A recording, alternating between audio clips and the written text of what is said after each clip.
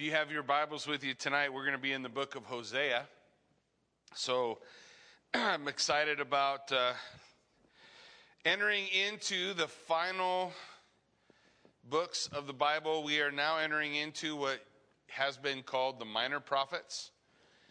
They're not called minor because they're less important. They're called minor typically because they're shorter and they focus on a main point. Where the major prophets, they're going to have oracles to the nations. There's a lot more broad prophecies that they're going to present.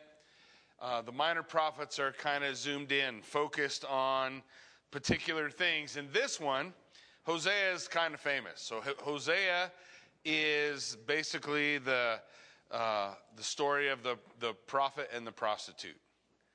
And it is an illustration of God's love for the lost and this one kind of unique phrase, and that is that God wants you back.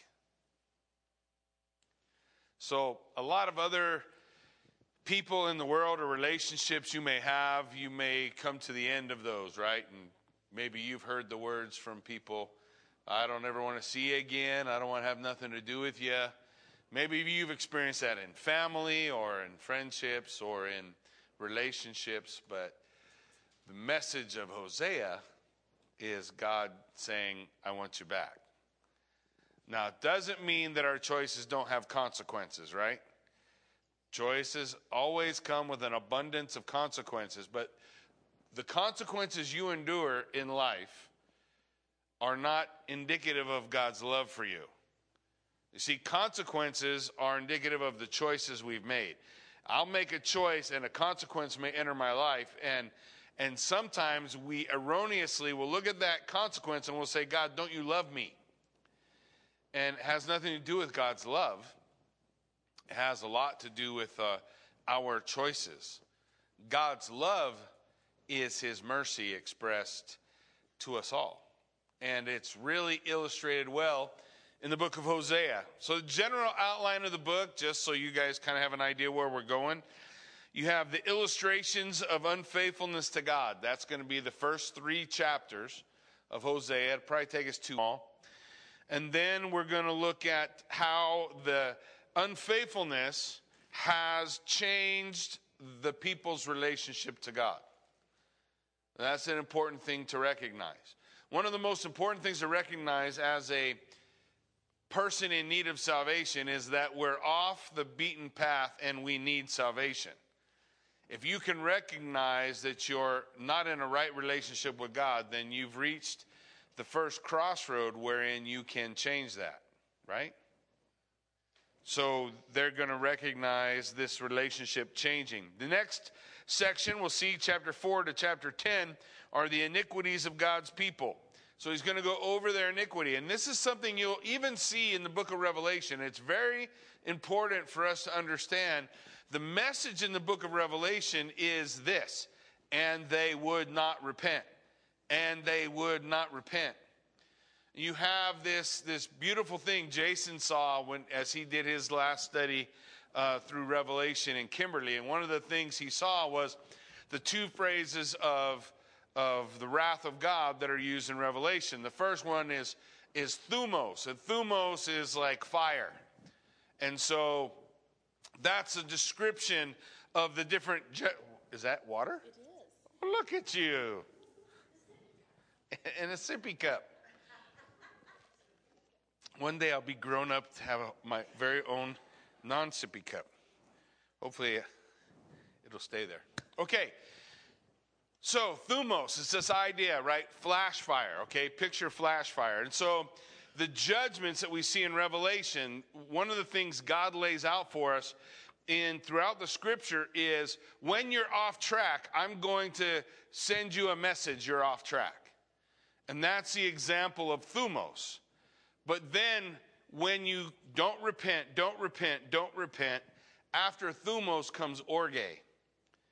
And orge is it's not a flash, it's just a settled point. There's a settled point where you're no longer, God's not calling you no more. It's too late. And that's a picture of Orge. If you get to the end of the seals or the end of the trumpets or the end of the bowls, you'll see that word used, and then usually a cataclysmic event that looks like a world ender, right? Like that's the end. Men not repenting, God's ultimate judgment. So the book of Hosea lays out for us, look, there are iniquities and there are things that should draw your attention, right? That's one of the things that the Word of God does for us. It is a mirror. If we look into the mirror of the Word of God, it should show us who we are. Agreed? And then if I know who I am, all I have to do is come to the Lord and repent. The Gospel of Mark declares that Jesus Christ commands all men everywhere to repent and believe. So I repent, right? I turn away from my sin and I turn toward my Savior, right? So the second section in Hosea is going to focus on the iniquity of the people and their lack of repentance. And then finally, the last part of Hosea, probably the most beautiful part of it all, Hosea 11 to 14, is the invitation of God's love, where God promises restoration, particularly to the nation of Israel, right? Because this is the focus. Hosea is a contemporary of Isaiah. The northern kingdom still exists. So you have the capital of Samaria and Israel to the north, and you have the capital of Jerusalem and Judah to the south. During Hosea's period as a prophet of God. So let's jump in.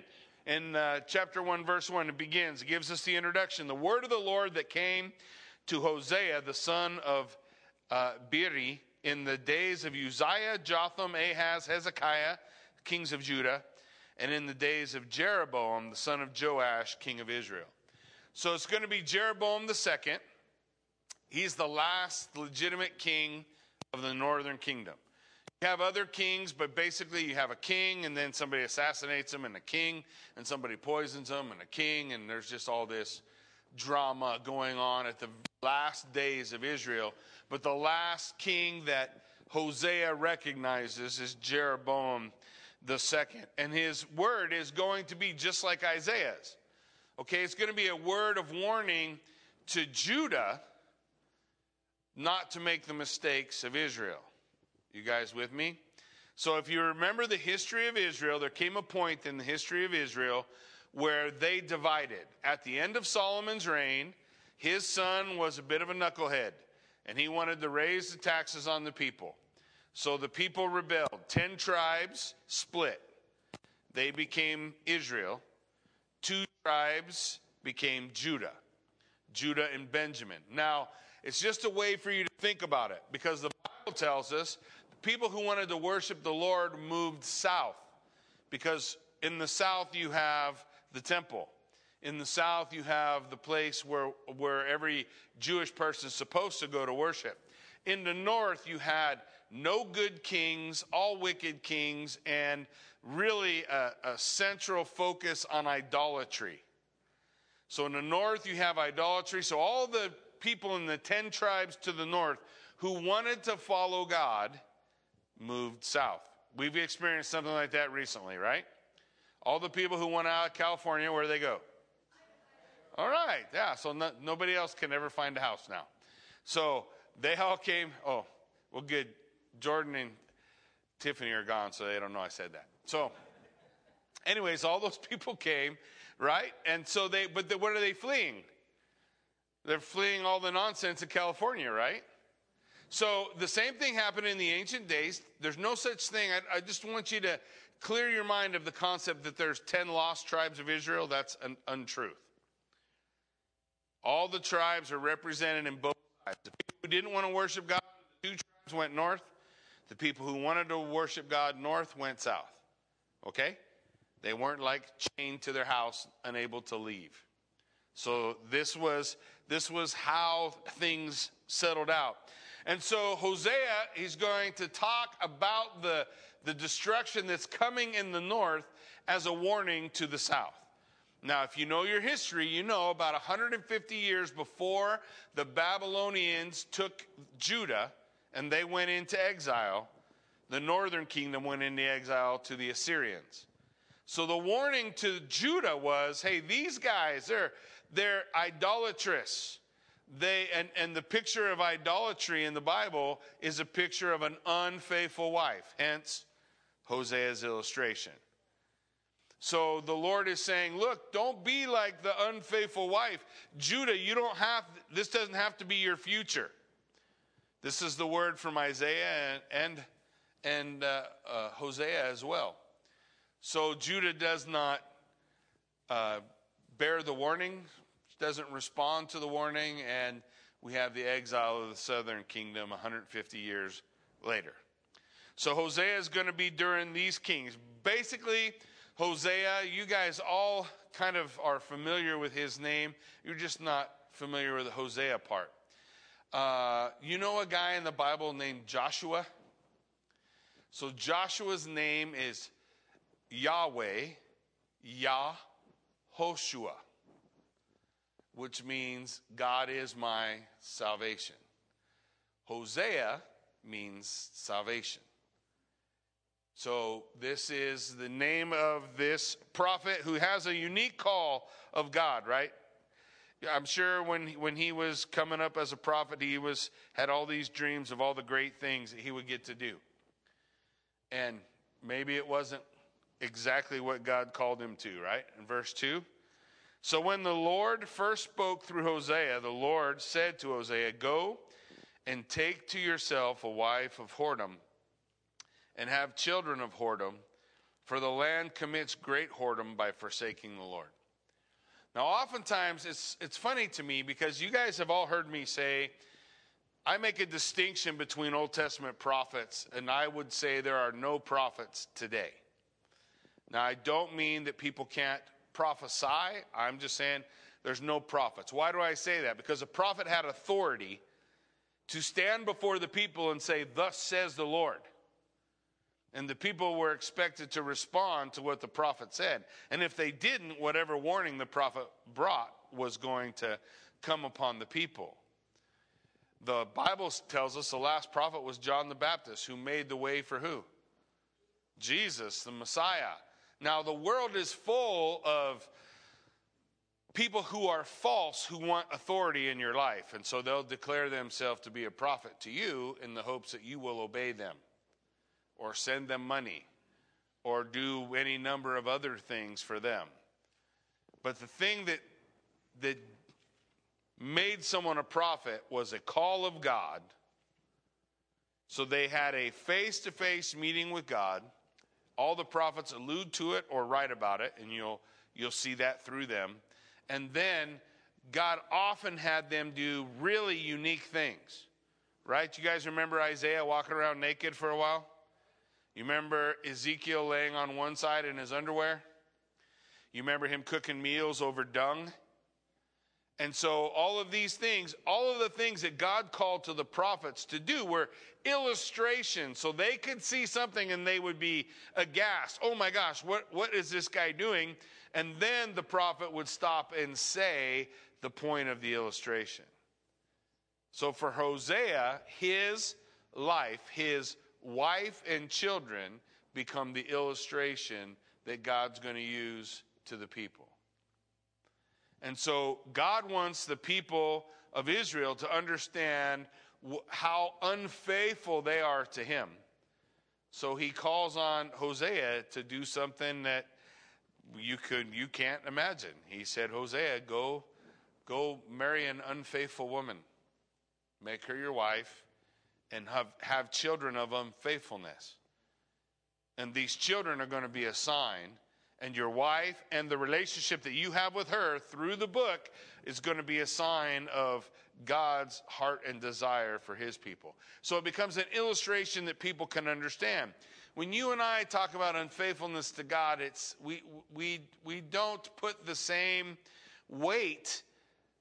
So God says, listen, I want you to really understand how much I don't like unfaithfulness. So he says, how much do you How much do you admire unfaithfulness in a husband or wife? Well, nobody says, I want to pick for myself an unfaithful husband or wife, right? Nobody's going for that. Nobody wants to walk down that road because we don't value that, right? We think that's despicable behavior. Well, God wants the people of Israel to understand how he sees their unfaithfulness to him, how he sees their idolatry. Now, a lot of times people have a problem with Hosea. I'm going to tell you why I don't have a problem with Hosea. They come to Hosea and they say, there's no way God would ask his prophet to marry a prostitute. And my answer is, have you read any of the prophets? Are you outside your mind?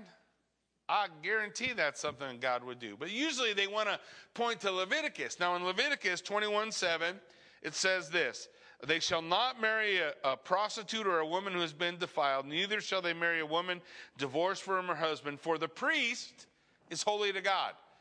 The commandments in Leviticus about not marrying a prostitute or an unfaithful woman is to the priest. So the priest is supposed to be above that. In Leviticus 21:9, and the daughter of any priest, if she profanes herself by whoring, profanes her father, she shall be burned with fire. That's pretty harsh, right? He goes on and says in Leviticus 21:13, and he shall take a wife in her virginity, a wife or a divorced woman or a woman who has been defiled or a prostitute, these he shall not marry. But he shall take as his wife a virgin of his own people. That's a priest. There's no scripture like that for the prophet or anybody else. The priest was not to marry a prostitute. So this is not God asking the prophet to do something that his law said they could not do. This is an example of God saying to his prophet, your life is going to be an illustration of my grace and mercy. And sometimes maybe we think, well, I don't know if I want to be an example of that. But just so you know, you all are an example of God's grace and mercy. So this is the unique call. So I fully believe that he went out and married Gomer. Gomer is the woman's name, which I know does not sound like a lovely name. So I don't think anybody's out naming their daughters Gomer anymore. He goes out and finds Gomer and makes Gomer his wife. Listen to what happens. Verse 3, so he went out and took Gomer, the daughter of Diblaim, and she conceived and bore him a son. That's the last time it's going to say that phrase. It's the last time it's going to say she conceived and bore him a son. So be aware of that as we go on, as we move our way through. Now, so that begins, this whole illustration begins with a command from God to his prophet, go marry a prostitute. And then God says, I want you to love her. So he's going to go, he marries Gomer, and then you have the trial of the children. And when we look at the trial of the children, there's several things that we want to be able to see from them. There's several things prophetically that God is speaking through the children that are born, their names, and what's going to come next. The first one is revenge against the house of Jehu. It says in verse 3, she conceived and bore him a son. And the Lord said to him, call his name Jezreel. For in just a little while I will punish the house of Jehu for the blood of Jezreel. And I will put an end to the kingdom of the house of Israel. And on that day I will break the bow of Israel in the valley of Jezreel. So this first son is named Jezreel. And the valley of Jezreel is where we're going to see the northern kingdom collapse. In that same valley of Jezreel, we saw, if you remember, all the way back to Elijah. You guys remember Elijah? When Elijah had his victory with the 400 priests of Baal, and he runs into Jezebel, and Jezebel says she's going to kill him the next day. And so Elijah takes off running. You remember, he's He runs, and then an angel meets him when he runs out of strength and gives him some angel food cake. And he runs 40 days on that angel food cake. You guys think I'm crazy? You should read your Bible. He runs on the strength of that angel food cake, and he finds a cave somewhere, and he runs into the cave. Like Elijah says, I'm done. I'm finished. I don't want to do this anymore. And the Lord comes to him. You guys remember the story, right? And the Lord says, Elijah, why are you here? And he shows himself in a mighty tornado, but the scripture says the Lord wasn't in the wind, and he shows him the lightning, and the Lord wasn't in the light. And then he speaks to him in a still small voice, and it says the Lord was in the still small voice. You remember? And then he said to him again, what are you doing here? It's not time to hide, Elijah. You got to get out of the cave. One of the things he had Elijah do was go find Elisha and give Elisha the mantle of Elijah, and Elisha would take over as prophet for Elijah. The other thing he would do is anoint a man named Jehu to bring justice to the northern kingdom for the sins of Ahab and Jezebel. And so Jehu is going to be God's tool to bring judgment to Ahab and Jezebel. Now, do you guys know sometimes God uses people who aren't believers, aren't followers of Yahweh to accomplish his purpose, right? The Babylonians conquer the Israel. They weren't followers of Yahweh. They were just someone that God used to bring that judgment. And so in the same way, Jehu did this. Now it says in the valley of Jezreel, Jehu is going to deliver Ahab. Jehu is going to deliver Jezebel. The scripture prophesied that the dogs would lick up her blood. If you remember, when Jehu came, Jezebel tried to doll up her face and say, "Oh, look, man, I'm happy to serve as your queen too." And she ends up chucked out the window of the tower, right? And the Bible says she lands on the street below, and the dogs lick up her blood. Just exactly what the Bible said was going to happen. And so here, the Lord is saying, now there's going to be judgment on Jehu. Because you guys know, when we studied Daniel, you have the kingdoms of men are always rising and falling, right? And most of the time, those kingdoms of men are not holy, right? They just are, one just becomes as corrupt as the one before. And they fall, and they fall, and they all fall down. We see this over and over and over again. So Jehu, he maybe starts out with great promise, but he doesn't end that way. And so God says, now those same words that were brought against Ahab and Jezebel are going to be brought against Jehu. So this first child is going to see the fall of the northern kingdom in the valley of Jezreel. And this is the prophetic meaning behind the name. Hey, he's going to be a part. Jezreel means God sows or God scatters. Same kind of idea, right? When you take the seed and you throw the seed, you're scattering the seed. So this is what his name means, Jezreel. Now you can read about some of these things in the book of Kings. So I want to say like 2 Kings.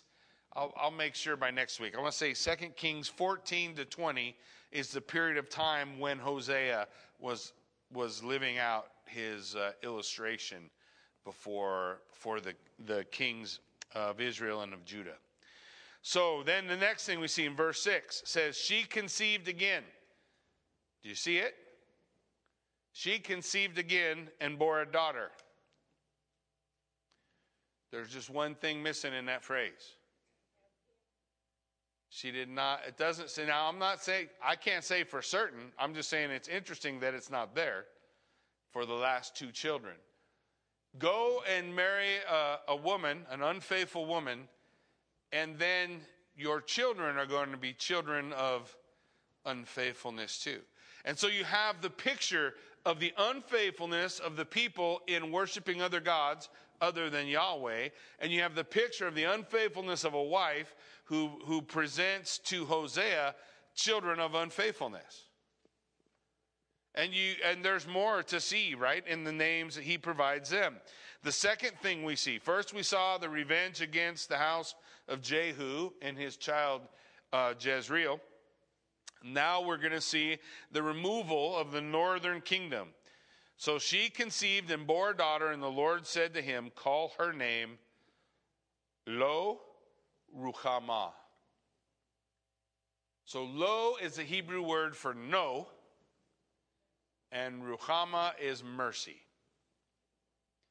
There's an incredible scripture that I love. I tell you guys all the time, when I study, I like to use 5 different translations, and sometimes the way they say it in one translation I love better than the other way, and it's helpful, right? Language is kind of fluid, so it's a little bit of a struggle to get exactly the idea of cross in just one translation. There's no such thing as one perfect one. You guys just know there's one super imperfect one, right?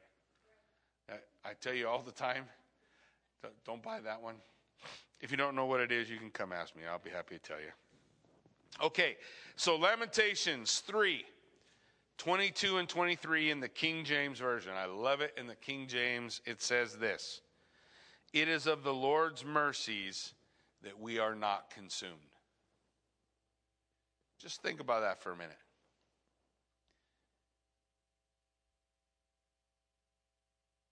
Sometimes when we think about mercy, we have a bad idea about it. Like we think sometimes we don't deserve something. Listen, if you don't deserve something and you don't get it, that's justice. However, if you're guilty and you don't get it, that's mercy. We understand the difference? It's important. And so the scripture tells us in Lamentations, it is of the Lord's mercy that we are not consumed. So if God says no mercy, what's that mean? Then you're going to be consumed. Because we're guilty. It's not a question of, am I guilty before God? Romans chapter 1 tells us all men everywhere on the planet are guilty before God. All men are without excuse before the holy God. So it's his mercy that we're not consumed. And so here, to name this child No Mercy is to make this call. And we'll see in a moment as we develop the idea a little bit further. Lamentations again says, it is of the Lord's mercies we are not consumed, because his compassion, his love does not fail. They are new every morning. Great is his faithfulness. It doesn't often say great is our faithfulness. It says great is his faithfulness. We have a tendency to be unfaithful, but praise God, in his love, there's mercy. Amen? And that mercy is what carries us through. But here, this child, he says, call her name No Mercy, for I will no more have mercy on the house of Israel to forgive them at all. You need to understand the difference between Israel and Judah is when Israel falls, that's it. They're gone. There's no return. When Israel is destroyed, the Assyrian army leaves behind the poorest of the poor of Israel, and they bring in a drop off, an intermix of all the other poor countries they had conquered. Assyria was a very cruel, conquering people. And so the poor of Israel married the poor of whoever was dropped there. They didn't have a good foundation, and so they developed their own scriptures, and they built their own temple in a place called Samaria. And the Bible says the people that came from there were called Samaritans. And the Samaritans, the Jews did not look at as brothers at all, did they? In fact, they didn't even want to go through there.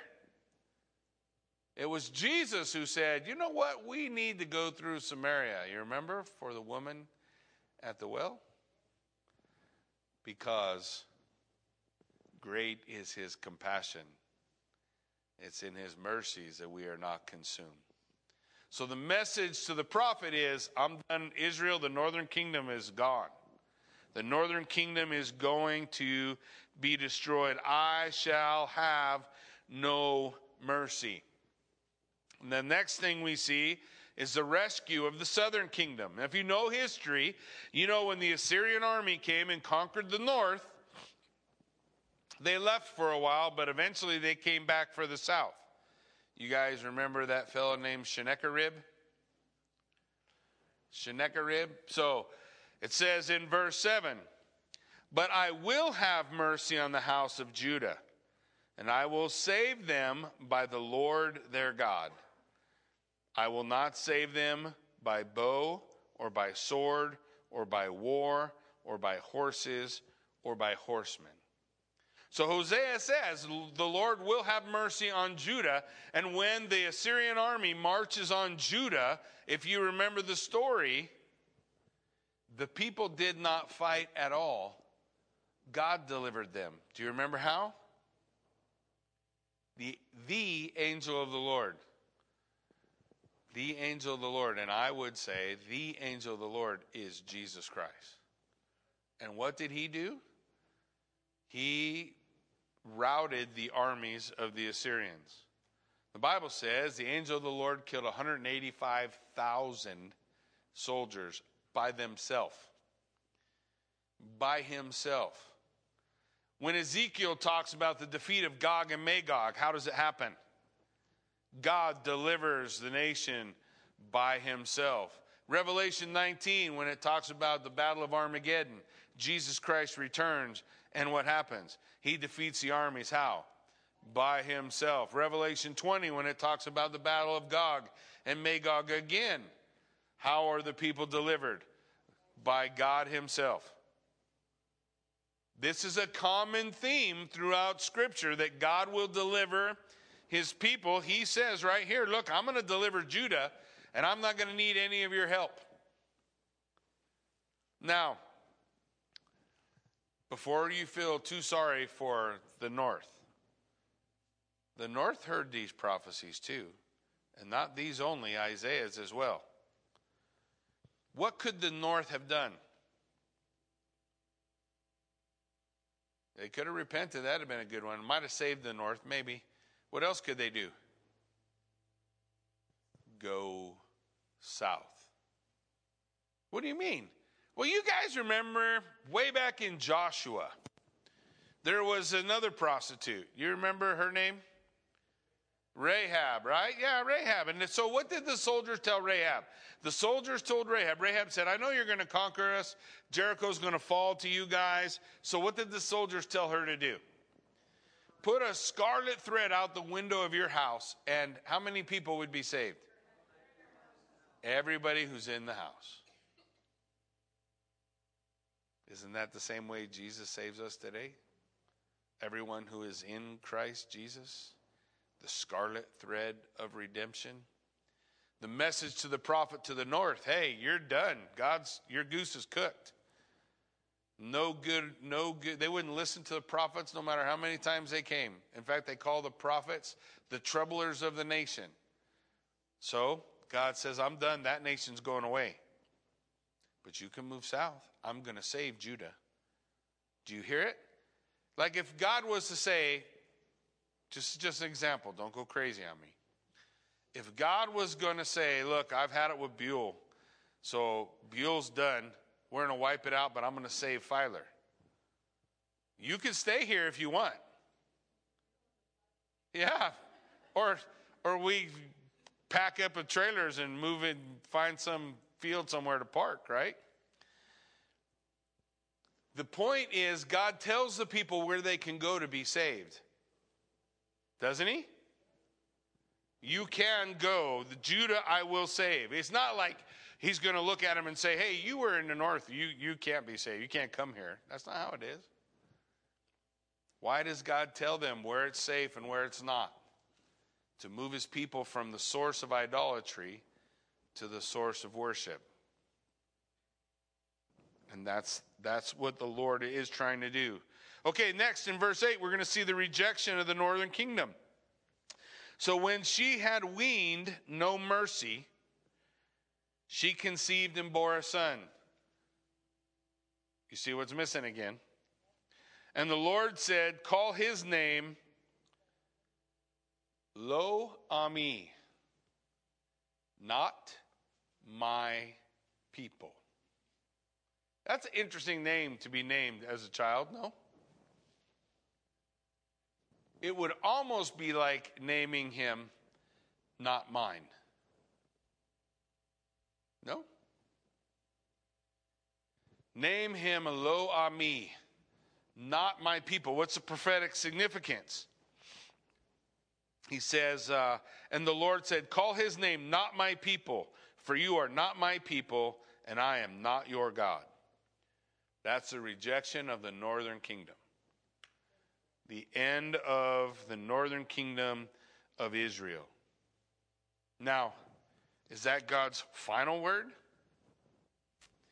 In Romans chapter 9, verse 21, beginning at verse 21, there won't be any reference for you on the screen, so you have to find Romans all by yourself. Romans 9:21. I just want you to listen to what Paul writes. He says, has the potter no right over the clay to make out of the same lump one vessel for honorable use and another for dishonorable use? And what if God, desiring to show his wrath and to make known his power, has endured with much patience vessels of wrath prepared for destruction, in order to make known the riches of his glory for vessels of mercy, which he prepared beforehand for glory? Even us, Paul, including himself, even us, whom he has called, not from the Jews only, but also from the Gentiles. As indeed he says in Hosea, those who were not my people, I shall call my people. And her who was not beloved, I shall call beloved. In the very place where it was said to them, you are not my people, there they will be called sons of the living God. The picture, the story, there's going to be a lot of pictures of God's judgment and consequences for choices, right? But you're also going to see the heart of God's compassion to the same people. He's going to deliver this picture, and we'll see a little bit more as we go in these last few verses. But as we go through this last part, I just want you to realize that God also wants the people. Everywhere in Hosea, you're going to see the judgment of God, and then you're going to see his compassion. The judgment of God, you're going to see his mercy. The judgment of God, you're going to see his grace. Look at verse 10. He's going to talk about the fact that even though all this is true and all this is going to happen, the covenant still stands. It says in verse 10, yet the number of the children of Israel shall be like the sand of the sea, which cannot be measured or numbered. And in the place where it was said to them, you are not my people, it shall be said to them, children of the living God. Israel, the same place he says, you're not my people and you're going to be destroyed, he says, but one day the number of you will be greater than the sands of the seashore. And in the very place where he's talking about their destruction, he's also going to talk about their salvation. So the covenant, what Hosea is telling the people, even though this is going to happen, the covenant still stands. God's promises are still there. They're not revoked. There will be a change, however, of God's relationship to them. Look at verse 11. And the children of Judah and the children of Israel shall be gathered together, and they shall appoint for themselves one head. So now they're distinct, they're separate, and one is being cut off. But God is saying, but there will be a day when you're coming back together. There will be a day when north and south will be united under one head. Anybody want to guess who that one head would be?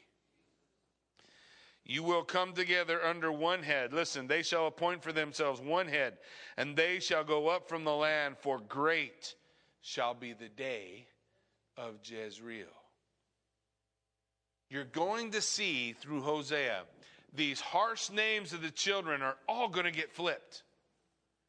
They're all going to get flipped. You have the judgment of Jezreel and the rejoicing of the day of Jezreel. Because there will be a day in the Jezreel Valley where the king is going to return and his people will look upon him whom they have pierced, and they will mourn as one mourns for an only child. They will recognize there will be a day of redemption, even as there is a day of judgment. And those who are called not my people shall be called my people. Who was called not his people? The Gentiles. And then what happened? They are called his people. And then Romans 11, what does it say? It says, don't boast that you've been called his people. The people that he cut off, he can graft back in. So that what Paul says will be true. There is neither Jew nor Gentile, man or woman, barbarian, Scythian, slave or free. We are all one in Christ Jesus. We see the unity that God's word calls to. So listen to how he says it. For great shall be the day of Jezreel. And then say to your brothers, you are my people. So instead of not my people, there's a day where you're going to say, you are my people. And say to your sister, you have received mercy. There's a day of judgment and there is a day of grace. So there will be a day of the coming of the reunification of Israel and Judah together in one family, and then the climax of God's promises will be fulfilled. For great shall be the day of Jezreel. So there'll be a lot of sections like this. I think we'll finish all the way through chapter 3 next time. And then we'll get into some more of the prophecies. This is kind of the story part of the illustration, and then we're going to have the prophetic part of the book afterwards. But hopefully you'll enjoy the journey as we go along the way and be able to see the great beauty, because, we're going to see Gomer leave for greener pastures. And you're going to see her wore out and made a slave. And you're going to see Hosea come and rescue her. And the point of the story is that's what God is doing for us. Amen? Why don't you stand with me? Let's pray. Father God, we're so thankful for the truth of your word and what your word declares to us, God, and how your word guides us and leads us. Lord, we want to just put ourselves in a place where we are obedient to you. We want to follow that which you are leading us to, and recognize, God, that you are a God of mercy. You have given us mercy.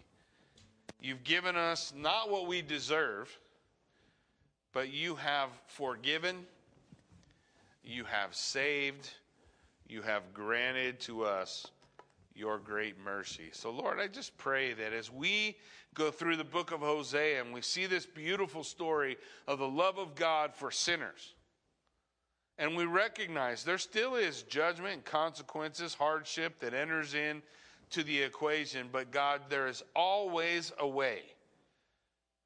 Paul would write in Corinthians, there's no temptation that has overtaken man except such as is common to man. But with the temptation, he will make a mountain pass. He will give you the way of escape that you might be able to bear it. I'm going to destroy the north, but you could go south. I'm going to bring judgment, but you could repent. For it is because of his mercies that we are not consumed. Great is the love with which he has loved us. Lord, we are so thankful for who you are and what you've done. And just as we continue through the book of Hosea, I pray that you would open our eyes day by day, moment by moment, to understand these things more. And we give you all the praise for it. In Jesus' name we pray. Amen.